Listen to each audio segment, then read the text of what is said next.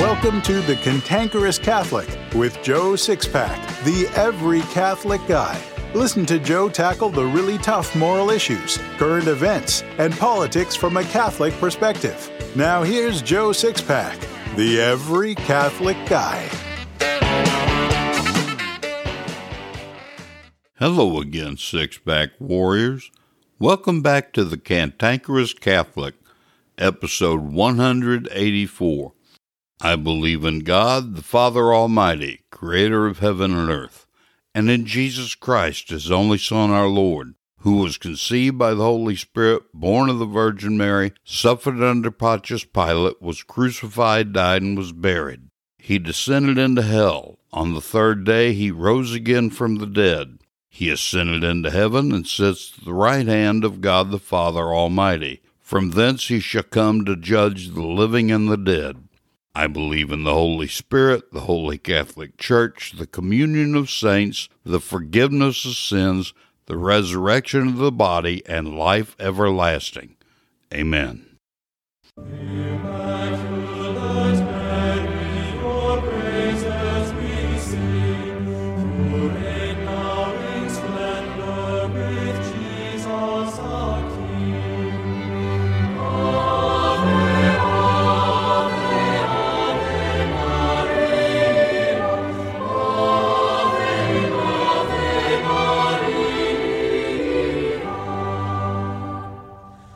I pledge allegiance to the flag of the United States of America and to the republic for which it stands, one nation under God, indivisible, with liberty and justice for all.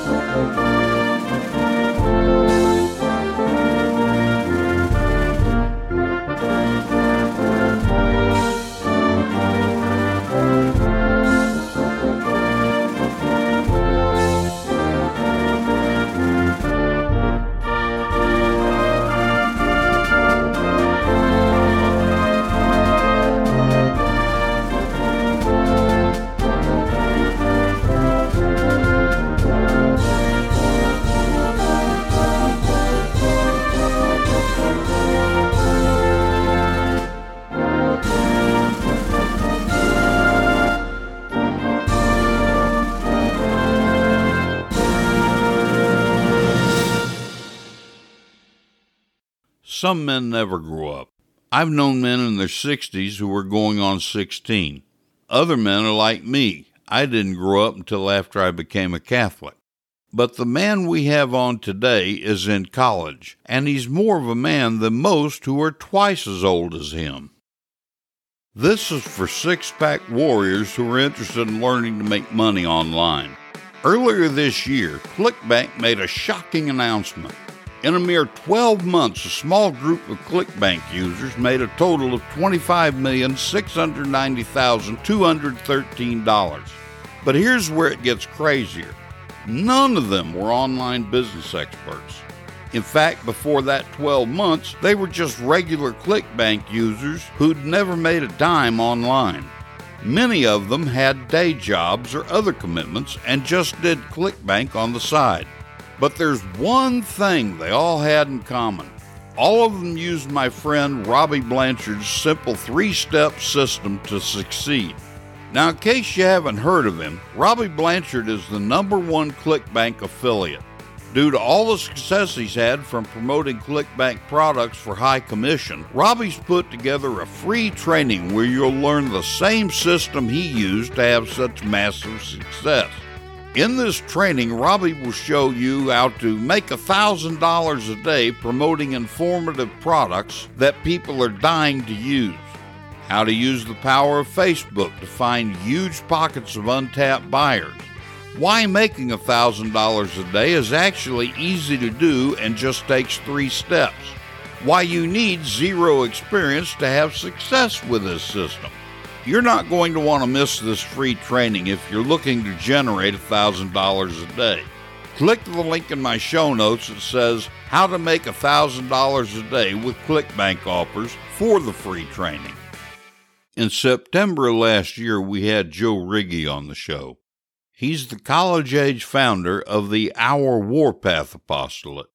When I first met Joe last year, I was so impressed with his maturity and depth of spirituality that I just had to have him on for Toxic Male Month. For a change, I don't have any commentary on the things he says in this interview. Just listen and enjoy. Perhaps he'll give you hope for our younger adult generation. I know he has me. Six-Pack Warriors, we have Joe Riggi of the Our Warpath Apostolate. It's been a year since we've had him on here. I think it's about a year, isn't it, Joe? Yeah, about a year, I think. Yeah, so we're glad to have you back on the show. Say hello to the folks. Hello, everyone. How are you doing? Joe, thank you so much for having me back on the podcast.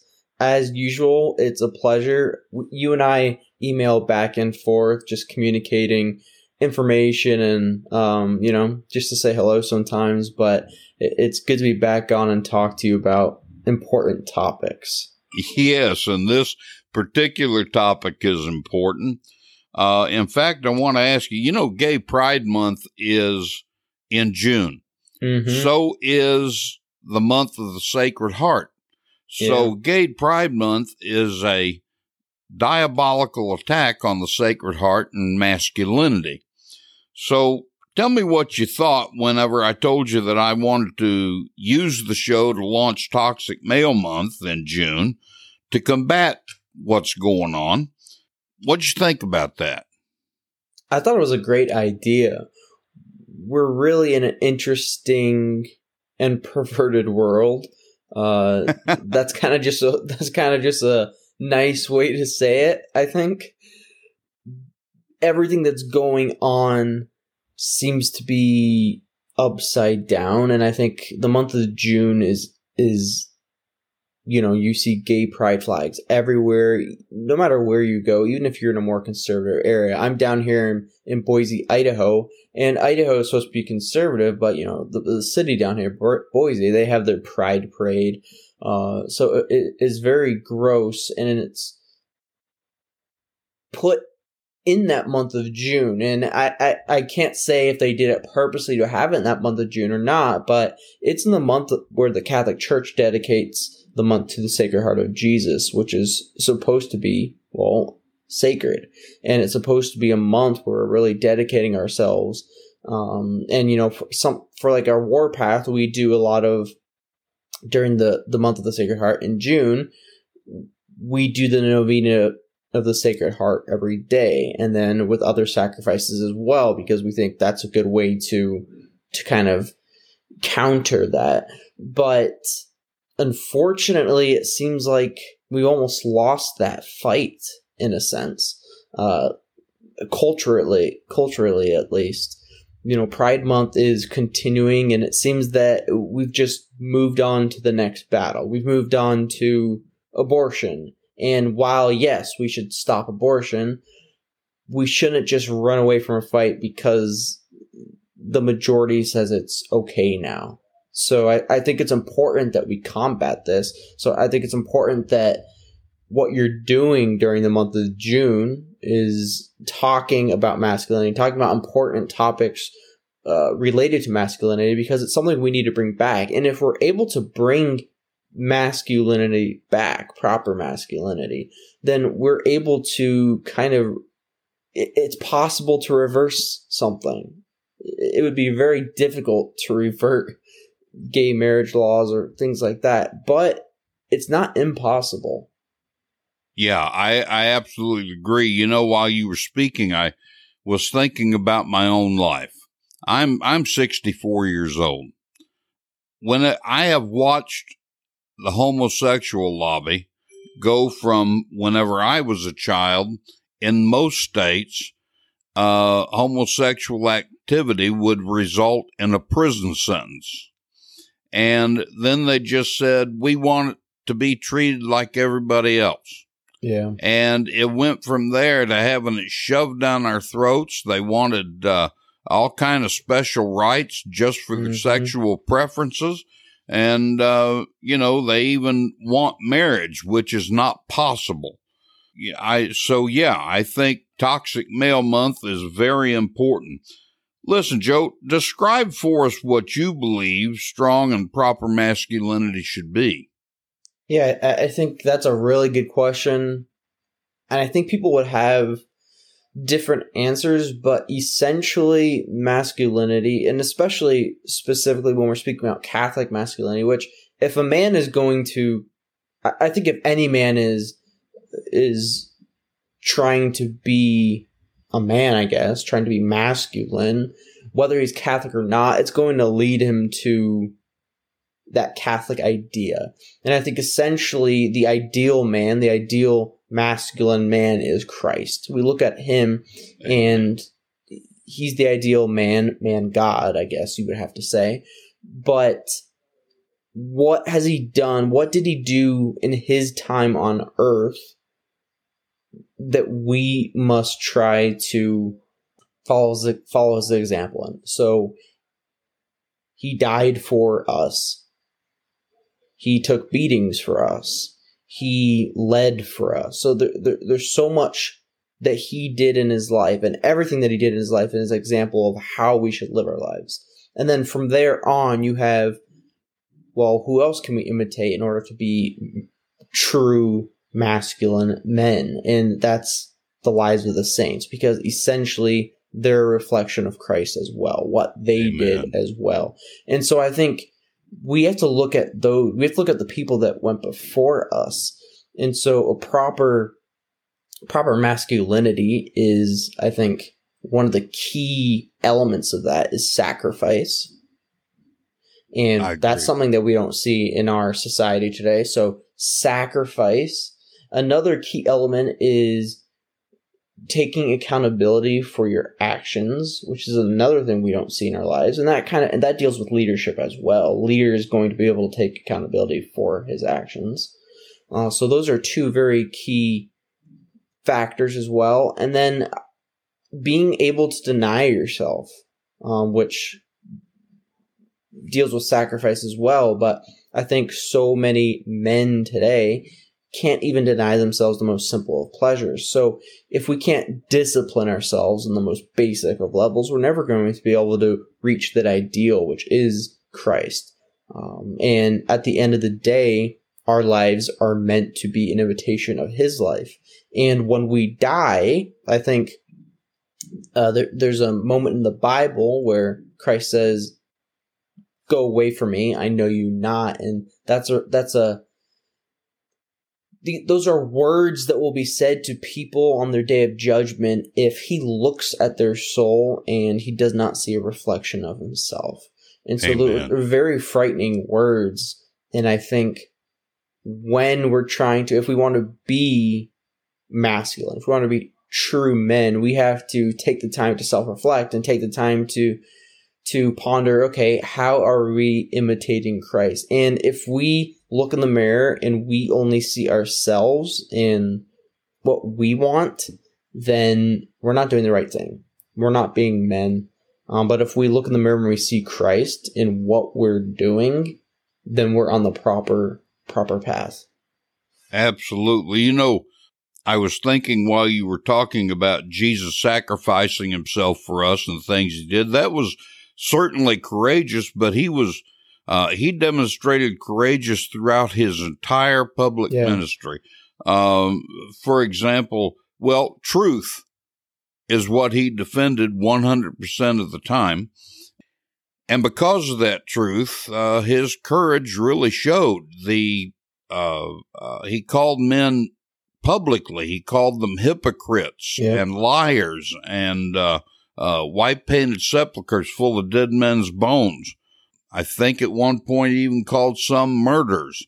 And he drove people out of the temple with a whip. That doesn't sound like a guy who's the warm fuzzy they've made him out to be these days. Yeah, they've painted people they painted the saints in Christ with rosy cheeks and tan skin and curly hair. Not to say they didn't have curly hair, but they've made them look very feminine. Effeminate, it takes away from who they were. And we actually had a good article on that that one of our staff members wrote, and it was called Prayers for Pansies. And what he does, and he has experience because he's an artist and he sculpts and he's able to, I mean, he's very good, but what he was showing is, we've really watered down Catholic art to where we look at angels and we see like these chubby people with wings and pink cheeks. Whereas when we look at the devil, we are frightened when we see images of the devil, but we're not stricken with anything but effeminacy when we see the saints. Well, in fact, a lot of the angel artwork is not only children, but women. And there are no women angels. God created male, period. Female came from the male. So, there's actually, have you ever seen the movie A Hidden Life? No, I have not. A very good film. It's about a Catholic Austrian who, in the time when Hitler was waging war, they tried to, they were getting people to enlist in the military, and he said no, because it's a true story. He said, no, I'm not going to do it. That's against what I believe. I can't go, it's an unjust war, what he's doing. And anyways, they put him in they tortured him and stuff like that. But something very interesting in the movie, and he's actually a blessed now, but something very interesting in the movie, there's an artist who's in the church, and he's talking to the artist because he's asking, what should I do and things like that. And the artist explains that, I don't have the courage to paint a true Christ. And he kind of asked him, well, what do you mean? And he said, I paint the Christ that people want to see. People want to see a Christ they can relate to. They don't want to see a Christ nailed to the cross. They don't want to see a bleeding Christ because they know they'll have to live like that. And so right now I paint the Christ people want to see because I don't have the courage to paint the Christ they need to see. I'm paraphrasing, but basically what he's saying is we have those images. What we're seeing today on holy cards are these cheesy saints, these cheesy Christs. These are images that are, they enable a kind of softness of the will. And so we like that because we don't want to see a suffering Christ, because we don't want to be reminded that we need to be suffering. We need to be courageous. We need to have this spirit of self-denial. And until we have the courage to see the angels as, warriors ready to destroy the enemy, or Saint Anthony, he wasn't this cheesy saint. He was a hammer of heretics. Yeah. So until we're able to see that, we're not going to be able to make any progress. I absolutely agree with you on that. Courage is defined by what we give of ourselves, not what we take. Yeah. And incidentally, when you began describing the movie, I do remember having seen it. So yeah. It's been quite a while, but yeah. Joe, what's your opinion about how the prevalent culture views men? Oh, our culture hates men. You can just put it, it's as simple as that. It really does. And people would say, well, the whole culture doesn't hate men. Well, it's like, well, maybe not, but at least mainstream in the most, I guess that's most of what is in your face as far as the media and academia as well. Like in college, most college professors, the majority of them that at least I've taken classes from, they hate manliness. They hate true men, and our society does too. They don't want men to lead. They want women to lead. They don't want men to be courageous. They want men to be shut down. They want their courage to be shut down. So we're living, again, like you mentioned earlier, it's a perverse world. And they want everything to be upside down. They've been wanting this, though, for such a long time, and people think it's some kind of conspiracy. No, it's not. The devil is not a conspiracy. This is how the devil works. And so how do we get to this point of society hating men? We can go all the way back to when it first started, really.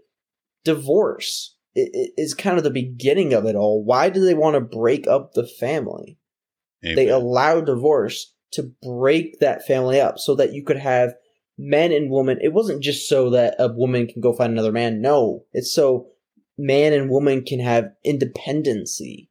And then from there, what did they do? From there, they wanted to enable, abortion. And then that gives not only a woman more independency, but I don't need a man in my life. This is my body. I get to choose. I don't care about this person in my womb. Gives them more of this sense of I can do whatever I want and man is not in charge of me. And then from there, we move to homosexuality, which, like you already mentioned, as they pushed it, they said it's not going to affect you. But of course it's affected us. And again, we're going more into this inverse nature. It's unnatural. It's something that shouldn't happen.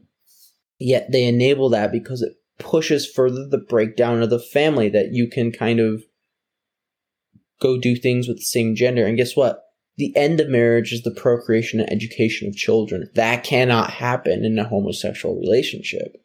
And then from there, where we are now, listen, we backed away from the divorce fight.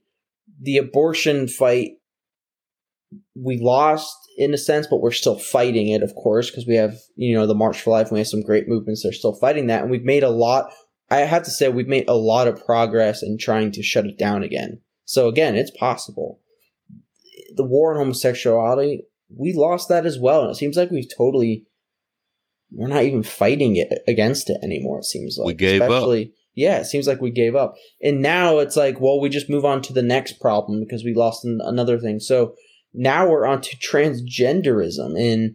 And so it's just gotten so crazy. But again, if you have weak men, you will have a weak society. That's as simple as it is. And it comes back to you and I as Catholics. If St. Augustine, who I've been really into St. Augustine lately because he's got some great content, but yes, he does. He says, paraphrase him, he says, we are the times. As Catholics live, so will be the times. And if you look in the history of the church, when the Catholic Church was flourishing, so was society. When the Catholic Church was not doing what it was supposed to be doing, society was crumbling. And so we're looking today at our society. We're seeing a crumbling society, but we're also seeing a crumbling church in a sense. And this idea of coming back to masculinity, society hates masculinity. Society hates men, and it's for no reason. You look in our church, we're not seeing leaders in our church, which is a key element to being a man: leadership, courage, self-denial, sacrifice. We're not seeing that in our church right now, are we? We're seeing that among very few Catholic clergy. So it comes back to us. It comes back to the Catholic Church. If Catholics are weak, so will society be. Amen. You're absolutely right. And we're going to talk about that a little bit more shortly. Let's get back to your college experience. You mentioned professors and the way they promote. I don't know whether they're promoting feminism or homosexuality per se, but they certainly are against masculinity, correct? Yeah, 100% sure. And they're promoting, every class I seem to be in, they're promoting transgenderism. They're promoting homosexuality. They're promoting, and it's not even like they're not promoting true feminism. They're promoting this extreme feminism that, again, it comes back to, if you are a man who is if you are a heterosexual man, you have no say in this because it has nothing to do with you.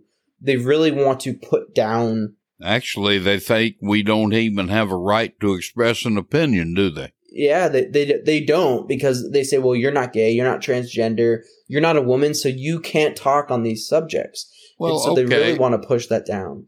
Okay, so professors aside, like I say, you're a student right now, so do you think the campus culture, professors aside, do you think the campus culture is tolerant of strong masculinity, or do you feel it's discouraged or encouraged? How do things look outside the classroom on campus? I think that there are, my college culture, I think there are a lot of, the loudest voices tend to be the crazy people, the wokest, the leftists. They tend to be the loudest voices. And that's the issue. I think there are a lot of people that want true masculinity. There are a lot of people that want to bring back manly men. However, the issue is no one has the courage to do it because the students who hate men, the students that hate masculinity, are, again, the loudest students. And they will go after you for doing something, I guess you could say, virtuous. In my class, I got yelled at for standing up for what I believe in. And it turns out as a week went by, 2 weeks went by, more and more people in my class kept reaching out to me saying, thank you so much for what you did. And so I'm thinking to myself, there's a lot more conservative minded, because again, they're probably a little bit liberal in their thinking, but there is a conservative or traditional minded person there somewhere, because they did agree with me. The problem was they didn't have the courage to stand up and defend what I was defending. So I guess I could say the mainstream culture of the college campuses, no, it doesn't like masculinity. It doesn't like men. But I think there are many on a college campus that want to bring it back. They simply don't have the courage to bring it back. So it's, when you're dealing with the battle when it comes to education, that's tough, especially when it comes to college kids. But unfortunately, what happens is if you become in the habit of not defending your beliefs, you'll soon believe what you're being taught. And I think a lot of these kids, a lot of these students, and I've even known some in my class who've gone from kind of thinking more or less along the lines of what I think, and over the course of 2-3 years, they've gone totally the other way. And it's because they've never had the guts to stand up for what they believe in. And so finally it's been pushed so much and imprinted so much on their mind that they finally just accept it. And it's the idea of indoctrination. It's a real thing. People don't think it happens, but it does. Indeed it does. And I want to point out one thing from what you said. This is not to slap you on the back and tempt your ego. It's to be a lesson to six-pack warriors. Joe Riggi was in a very hostile environment. He was a man. He stood up for what he believed. He got shouted down. He got yelled at. Yet other people later came to him because they recognized the courage in a real man, and they recognized the leadership in a real man. Joe, thank you for doing that, because if more men will have the guts to stand up and do what needs to be done when it needs to be done, I think we could begin to turn this around. As a young man, do you generally feel your input and participation in the parishes that you've been in is welcome? Or do you feel like a man's being placed on the outside? I think the parishes that I have attended definitely welcome the involvement of men, especially young men, young adults. They really want them to step up, because they realize that's the way of the Catholic faith. Men lead, and that's not to leave women out of it. Again, man and woman are meant to be, that's why you have the family unit. They're meant to complement each other. But at the end of the day, it's man's duty to lead. And so Amen. I think many of the Catholic parishes that I've been to really do promote this idea of get involved in the parish. We want you involved. We want you to be active and to organize events or to teach catechism or whatever it may be. They want men to get involved. I think the problem is, unfortunately, young men don't want to get involved with it necessarily a Catholic parish or a Catholic apostolate. They don't want to get involved because there's this idea that it's still around. There's this idea that it's not cool to be Catholic. It's not cool to be virtuous. It's not cool to pray a rosary. It's not cool to pray. It's a common idea among young adults. I see it among many of my friends, like they don't think you can be normal and have a prayer for life or be like, sorry, I can't do this right now. I got to go pray my rosary. That's weird to them. And that's what's wrong in our society today. That used to be so normal once upon a time in the Catholic Church where people prayed together. Not only did the family pray together, but Catholic communities came together and prayed with each other. And it wasn't weird to say that we're going to pray the rosary. It wasn't weird to say that we're going to Mass in the morning. That wasn't weird, but it's so foreign to people now. And it's unfortunate because it comes down to they just don't really know their faith. I think people misunderstand the faith to be something weird. Like if you're a strong Catholic, you're weird. But the funny thing is the strongest Catholics I know are not only the most manliest men I know, or some of the strongest Catholics I know are actually women as well, but they're the greatest to be around. You enjoy their company the most because you're dealing with someone that elevates you. And I think that's what that's what our goals should be. And I've gotten to that stage where, when you're younger and you're just going to college, you kind of want to have fun and things like that. And I started a Warpath. Literally, it was providential. It was my first semester of college.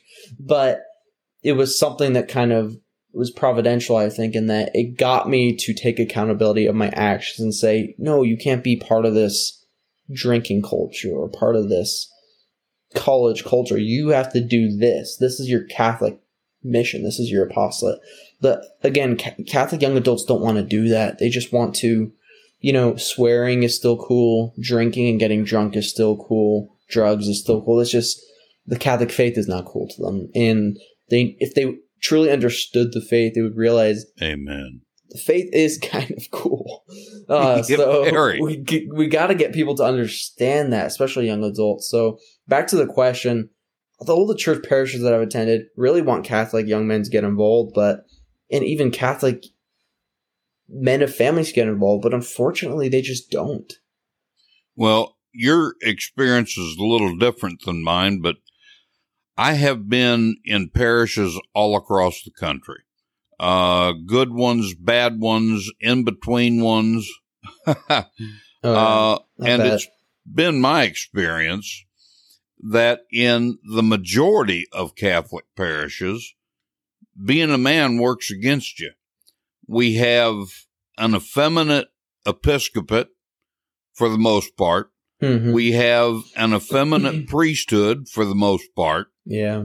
And we have women who pretty much taken over the parishes. So, but it all boils back down to the one thing you brought up, and it's the one thing I harp on week after week after week. The bishops haven't taught the faith for 60 years, 70 years. Yeah. And so Catholics are completely or almost completely ignorant of the Catholic faith. And that's why it's not cool? Because they don't know it. I became a Catholic simply because once it was explained to me, I got excited. To me, Catholicism is the most exciting lived experience you can have, period. So, go ahead. People can't, I did some research, and they did kind of like these polls on why Catholics were leaving the Catholic Church. And one very interesting element was that the common theme in the answers that were given was that they weren't able to differentiate Catholicism from other religions, which just shows you how watered down the faith has been, how watered down Catholic bishops and Catholic priests not doing their duty, unfortunately, and it's shown. And so Catholics leave because they're like, well, why would I want to be part of this? There's no different than me being Catholic or Christian. And so, like you said, originally it got you so excited. And the Catholic faith, I mean, you of course understand it in a way that it probably still excites you in that way. But when a newcomer or when someone who has been struggling with the faith sees that it's been very watered down, that's something that's going to perhaps not have a good effect on them and maybe even cause them to leave the church, unfortunately. That's true. That's very true. And I deal with that from listeners and readers every single week. You know, people wanting to leave the church, and if they understood what the church teaches, they'd also understand they condemn their own souls to hell if they leave. Yep. So, okay, let's wrap this up, Joe, with a two-part question. Sure. What should we men do to defend our proper masculine role in society, and what should we do in order to reassert our proper place within the Catholic Church? Good questions. I think it comes back to our the answer to our first question. We need to imitate Christ. Amen. And you brought this up, actually, and I should have incorporated my answer, but we need to defend the truth at all costs. Amen. We aren't doing that currently. We're too weak to do that. And so it comes back to us. It comes back to Catholics. If Catholics are strong, society is going to be strong. If Catholics are weak, society is going to be weak. And so in order for us to become strong, we need to get rid of this kind of effeminacy in our lives as men. And I don't mean effeminacy in the way that most people are thinking, like, oh, it means that we're kind of woman-like. No. Effeminacy in the way that effeminacy is a softness of the will. So many of us are constantly desiring to live in this habitual state of entertainment, which leads us to live passive lives and to just be there, not doing anything. We're just a blob. We're just basically, like in the Bible, a reed shaking the wind. Wherever the wind goes, so do we. And so we have to reassert ourselves by reflecting on what are we doing in our personal lives. And if we look in the mirror and just see us doing whatever the heck we want, then we're doing wrong. The Catholic life, there's no other way to say it. The Catholic life is painful. It involves suffering. It involves the cross. Without the cross, heaven is impossible. If we embrace the cross, heaven is inevitable. So we have to understand that. And people don't, but if we want to build back society, we have to start with the foundation, and we have to have the courage to say, you know what, I don't believe what you're saying, and I'm going to defend my God. I'm going to defend my faith. Because if we don't defend it, we're basically fighting for the other side. You're absolutely right. And you know, the neat thing about defense, the other side can use nothing but subjective arguments to defend their side. That's true. We can prove every single doctrine and dogma of the Catholic faith. We can prove it. They can't do that. Ours is objective. Theirs is subjective. It's just a matter of being courageous. Well, first of all, learn the faith. then being courageous enough to stand up for it. That's what it takes. And there's so little courage. You know, we've got maybe 8 bishops in this country who are Orthodox and don't mind spouting that. Mm-hmm. But with the exception of one who seems to be coming out of this, they're all cowards. You take Archbishop Cordileone in San Francisco. He's been talking about not receiving the Eucharist if you support abortion. Yet, I noticed Nancy Pelosi hasn't been told she can't receive the Eucharist. Yeah. You know, that's cowardice. That is cowardice. Now, you know, courage for men. Courage is, I will stand up, I will fight, I'm willing to sacrifice my life for this thing. And, of course, the first place I learned about that was in the United States Army. Oh, yeah. But, you know, I've had to face the possibility of martyrdom, or the probability of martyrdom, 3 times in the church. And I'm at a point right now where I don't care what anybody says or thinks. I'm going to do what's got to be done. I know you're a man like that too. And that is what we have to do to reassert our masculinity. Our masculinity. But what do we do to try to, I mean, look, between the Lavender Mafia and so many homosexuals being actively promoted into the priesthood and up through the hierarchy, and women, which started out because men didn't want to do their job in the first place, so women end up taking leadership roles in parishes. How do we get rid of that? How do we reassert our proper role in the church? Yeah, I think an important aspect of that is not only ourselves doing the right thing, but coming together as Catholic communities to do the right thing. And so if you are in a parish, you need to, and one of the men on our staff is doing this. He's not only taking accountability for his actions, but he's doing what must be done as a Catholic. And he's also organized a Catholic group of men in his parish who have challenges that they need to do, have readings they need to do, have spiritual duties that they need to do, have duties in the church they need to do, whether that be teaching young kids how to serve, how to set up the altar, how to usher, how to sing in the choir. These are many things that they're being taught.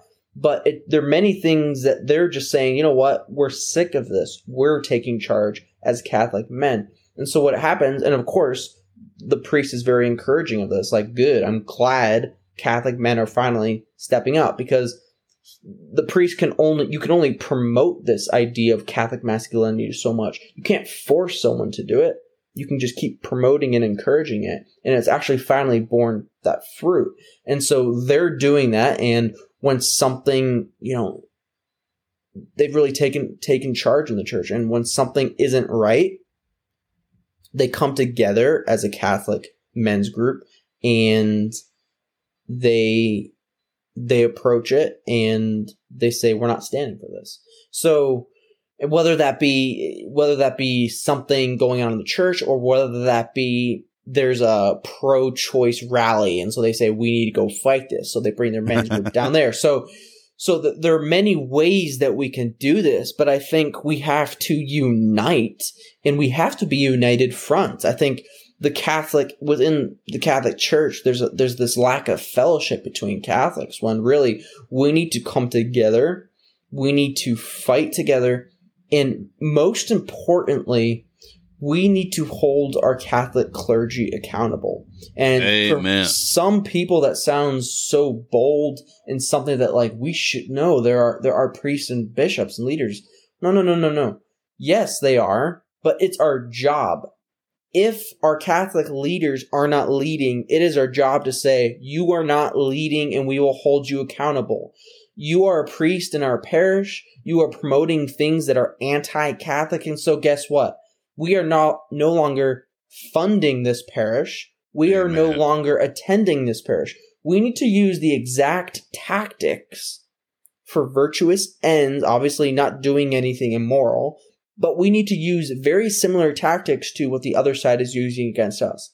Cancel culture, while it is crazy to us, because of course we do believe in the Catholic Church in forgiveness, so I don't think we should cancel people in the sense of never forgiving them, but I do believe that we should hold the Catholic clergy accountable in the sense that, you know what, if you are going to be the bishop of our diocese and you're going to promote this anti-Catholic agenda, then we are going to get together as a Catholic unit.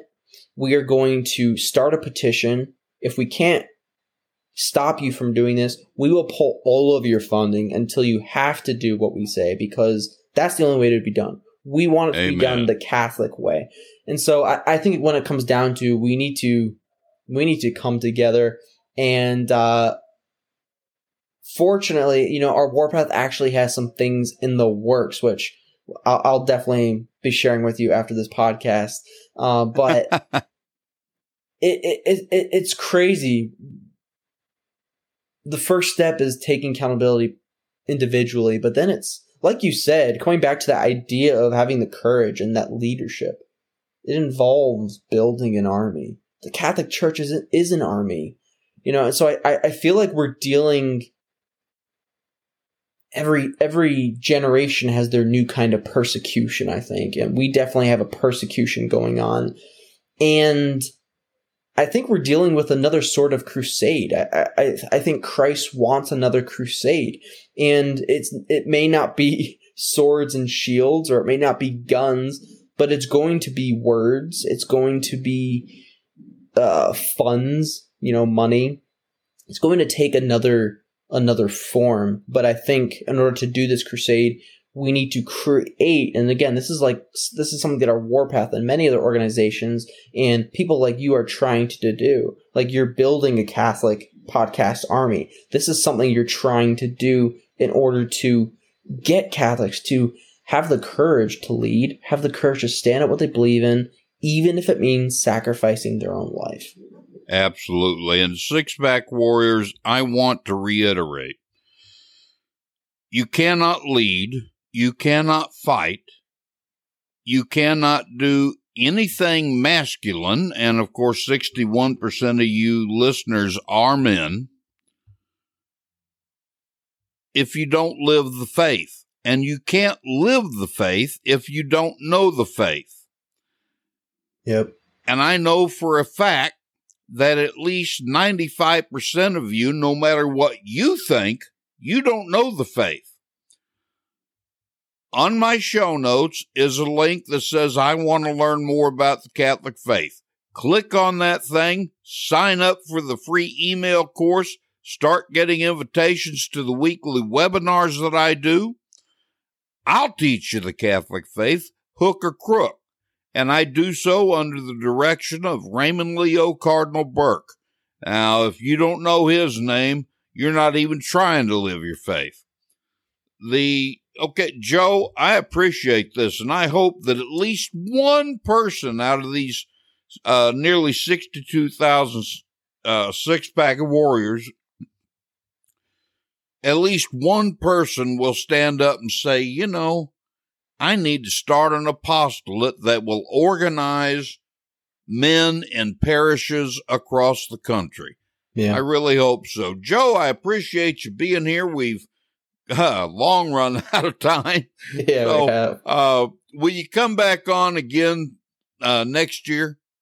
Oh, yeah, 100% sure. I love talking to you about the Catholic faith and just talking to you in general. Always a pleasure. So whenever the next invite comes, as always, we'll keep in contact. But when the next invite comes, I'll be sure to accept. Amen. Thank you, Joe. We'll see you again. God bless. God bless. Just a word about Joe's apostolate, Our Warpath.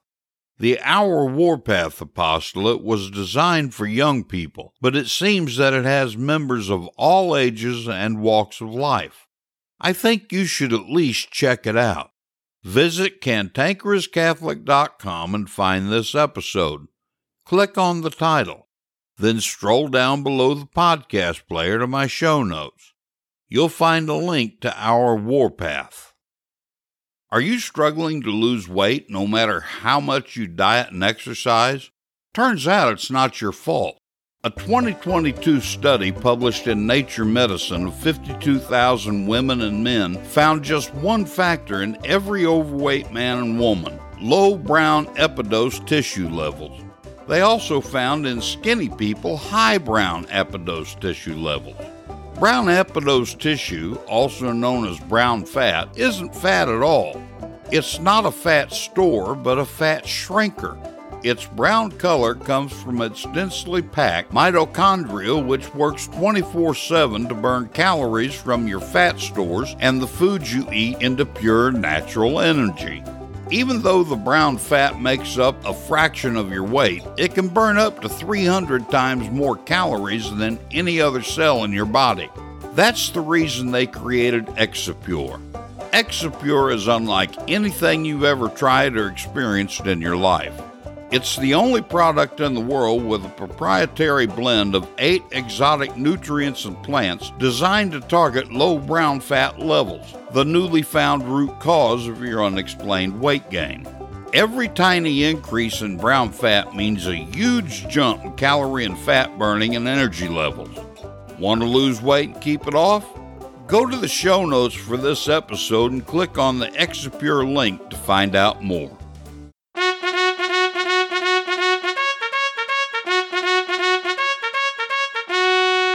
I am hard, but I am fair.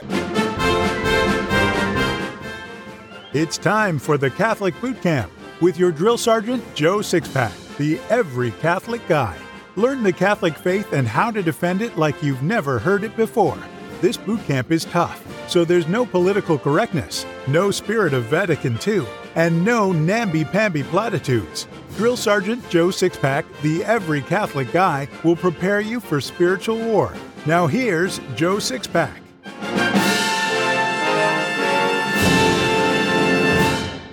There was once a lion that had grown too old to be able to hunt for his food, so he decided instead to acquire his prey by trickery. He would lay in his den and pretend to be very sick.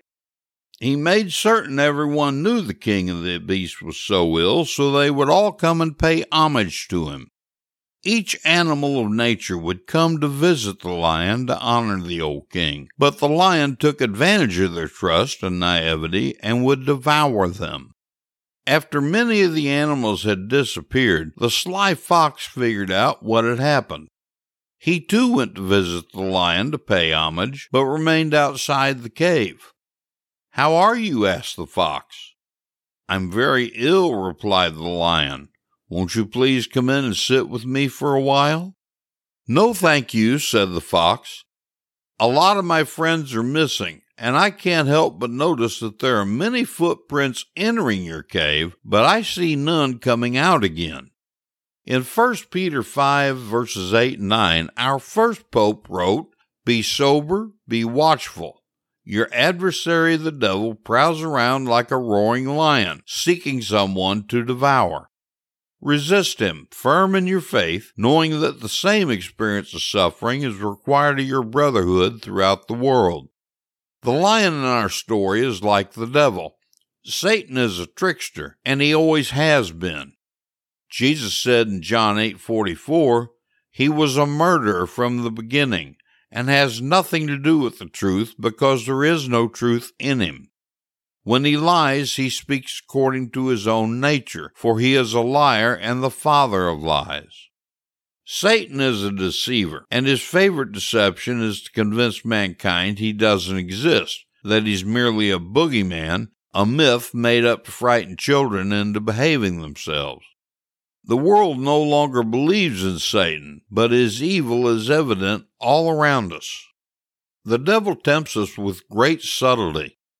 Examples in modern times are found in the legislation of abortion and same-sex unions. Playing on our sympathies, the devil told us that surely it would be cruel for a woman to have to carry a product of rape or incest, or that the life of the mother is certainly more important than a life that hasn't seen the light of day. The play on our sympathies about rape and incest seemed reasonable at first glance, but as Catholics who obey God's commands, we know that compounding one mortal sin with another of taking a human life is wrong, and it's a crime worthy of eternal punishment. We learn that the threat to the life of a mother who is pregnant is defined as her emotional health, which tells us the devil tricked us from the beginning. Notice how the devil leads people to change our language. A woman isn't carrying a baby in her womb, but rather a product of conception, dehumanizing the preborn child so it becomes easier to abort, like excising a tumor. The devil used the homosexual lobby to lie to us. Homosexuals first told us they only wanted to live out who they were, free from the fear of being discriminated against. They told us they would never ask for special rights and that they only wanted to feel safe in society. That was a lie. They next began to demand special rights on the basis of how they chose to pervert themselves in their sexual activities, telling us we must accept how they live. Then they demanded the right to be married, something that's not possible either theologically or philosophically. And the devil uses his deceptions to make us feel like bigots if we oppose the destructive force of homosexuality as something normal. It's not normal. Sodomy is one of the mortal sins that cries out to God from the earth for justice, which is why God destroyed 2 cities for this perversion. They changed the language just like the abortion lobby. They hijacked the word gay to mean homosexual, but that isn't what it means at all. Until the 1970s, gay meant lighthearted, carefree, happy. I've worked with many homosexual men over the last 30 years, leading some of them to a chaste life as Catholics. I've never met a practicing homosexual who is happy. Many put on a good front of happiness, but it doesn't take long in listening to them to realize they aren't happy at all. Indeed, no one living in a state of chronic mortal sin is happy, whether homosexual or heterosexual. Not only does Satan tempt us as a society, but he very subtly tempts us individually. It's easy to justify what we want to do so to avoid doing what we ought to do. The man who says to himself that he works hard all week, so there is nothing wrong with getting hammered after work on Friday night, is justifying doing what he wants, despite the fact that God tells us drunkenness is a sin. The woman who tells herself the summer weather is hot and nobody any longer believes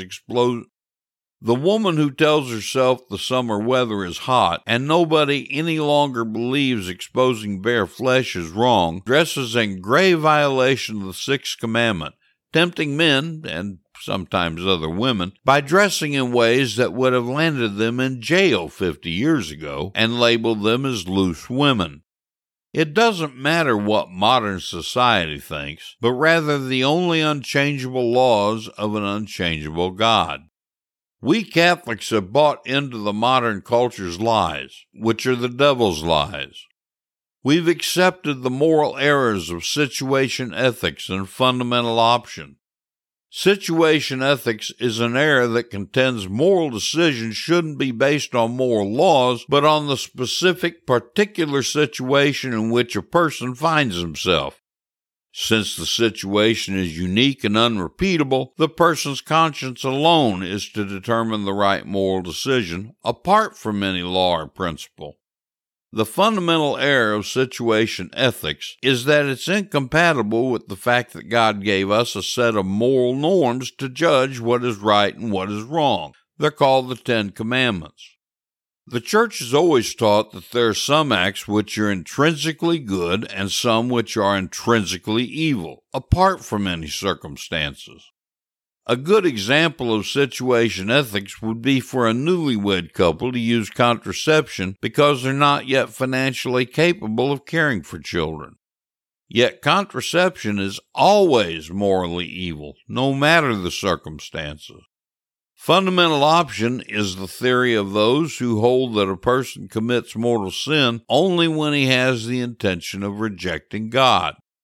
An example of this would be when a couple engages in premarital sex, believing themselves to be expressing love rather than rejecting God. However, the church teaches that when a person knowingly and willfully does anything which is seriously against God's law, a mortal sin is always committed, no matter the sinner's intentions. As Catholics, it's our responsibility to have a positive impact on culture and society, to change it however we can in a way that leads mankind to God. Our individual acts that seem insignificant work in a conglomerate way to change the world. It's our responsibility to form a right conscience in accordance with Christ's teachings, as passed on to us through His Holy Catholic Church. We have to stop justifying what we want and begin doing as we ought, and have frequent recourse to the sacrament of penance. The counterculture has become the prevailing culture, and it's our responsibility to become the new counterculture to bring the return of a Christian culture. Our modern culture is the devil, and we must resist him firm in our faith in order to stop him. It's time to stop caring about what's politically correct or about what society thinks and care more about what God thinks. Here's something I'm going to shout loud and long. During the last 2 years, every Catholic parish and most businesses lost a ton of money because of the COVID lockdowns. Congress attempted to ease the revenue strain with the CARES Act, but it really did nothing for parishes and little for most businesses. Believe it or not, Congress is actually remedying that. They've not done a good job of getting the word out, but Congress has enhanced the ERTC portion of the CARES Act. If a parish or business has W-2 employees, part-time or full-time, they almost certainly qualify for the ERTC tax rebate. I'm working with a CPA firm that specializes in ERTC rebates to reach out to all parishes and Catholic-owned businesses I can. This is especially good for parishes with schools. All any parish or Catholic-owned business has to do is click the link in my show notes that says, ERTC Recovery, I want my money. Then just fill out the form on the website, and the CPA firm will determine if the parish or business qualifies. It costs nothing to get started, and the average tax rebate appears to be $150,000. So tell every priest and Catholic business owner about the expanded ERTC rebate and send them to my show notes. Remember, click the link on my show notes that says ERTC Recovery, I want my money. The Catholic Church is 2,000 years old. A lot of wisdom is gained over 2 millennia. Each week we'll share some of that wisdom with a Catholic quote. So here's this week's Catholic quote. This week's Catholic quote is from St. John Paul the Great. He said, "The future starts today, not tomorrow." I believe a really great way to teach the faith is through stories, parables, and anecdotes. So here's today's story. Anthony Collins was an 18th century free thinker. One day he met a simple farmer going to church. He asked him where he was going. "To church, sir," was the answer. "What are you going to do there?" "I'm going to worship God." "Tell me, is your God great or a little God?" "He's both, sir," answered the farmer. "How can that be?" "He's so great, sir, that heaven can't contain him, and so little that he can come to live in my heart." Collins declared that this simple answer had more influence on his mind than all of the volumes that learned writers had written against him. The same truth was expressed during World War II when a group of British and American prisoners of war limped, barefoot and ragged, into a British camp in the Pacific after a march of 60 miles from a Japanese prison camp. Their first request wasn't food, clothing, a shower, bandages, or medical attention. Their first request, expressed by an American officer, was that Mass be said for the group. Without their breakfast, without a shower, or any comfort at all, those tired boys knelt around the altar and attended Holy Mass. Every single one received Holy Communion. To receive Jesus in communion is the most wonderful thing that can happen to you because it means having the infinitely great God in your own heart. The Holy Eucharist is the greatest and holiest of the sacraments because it contains God Himself. How great His love must be for you that He'd stoop so low to reach you. Do you appreciate Holy Communion as the farmer and the soldiers did? This has been The Cantankerous Catholic with Joe Sixpack, the Every Catholic Guy. Thanks for subscribing, and be sure to visit cantankerouscatholic.com to get your free copy of Joe's popular book, The Best of What We Believe, Why We Believe It.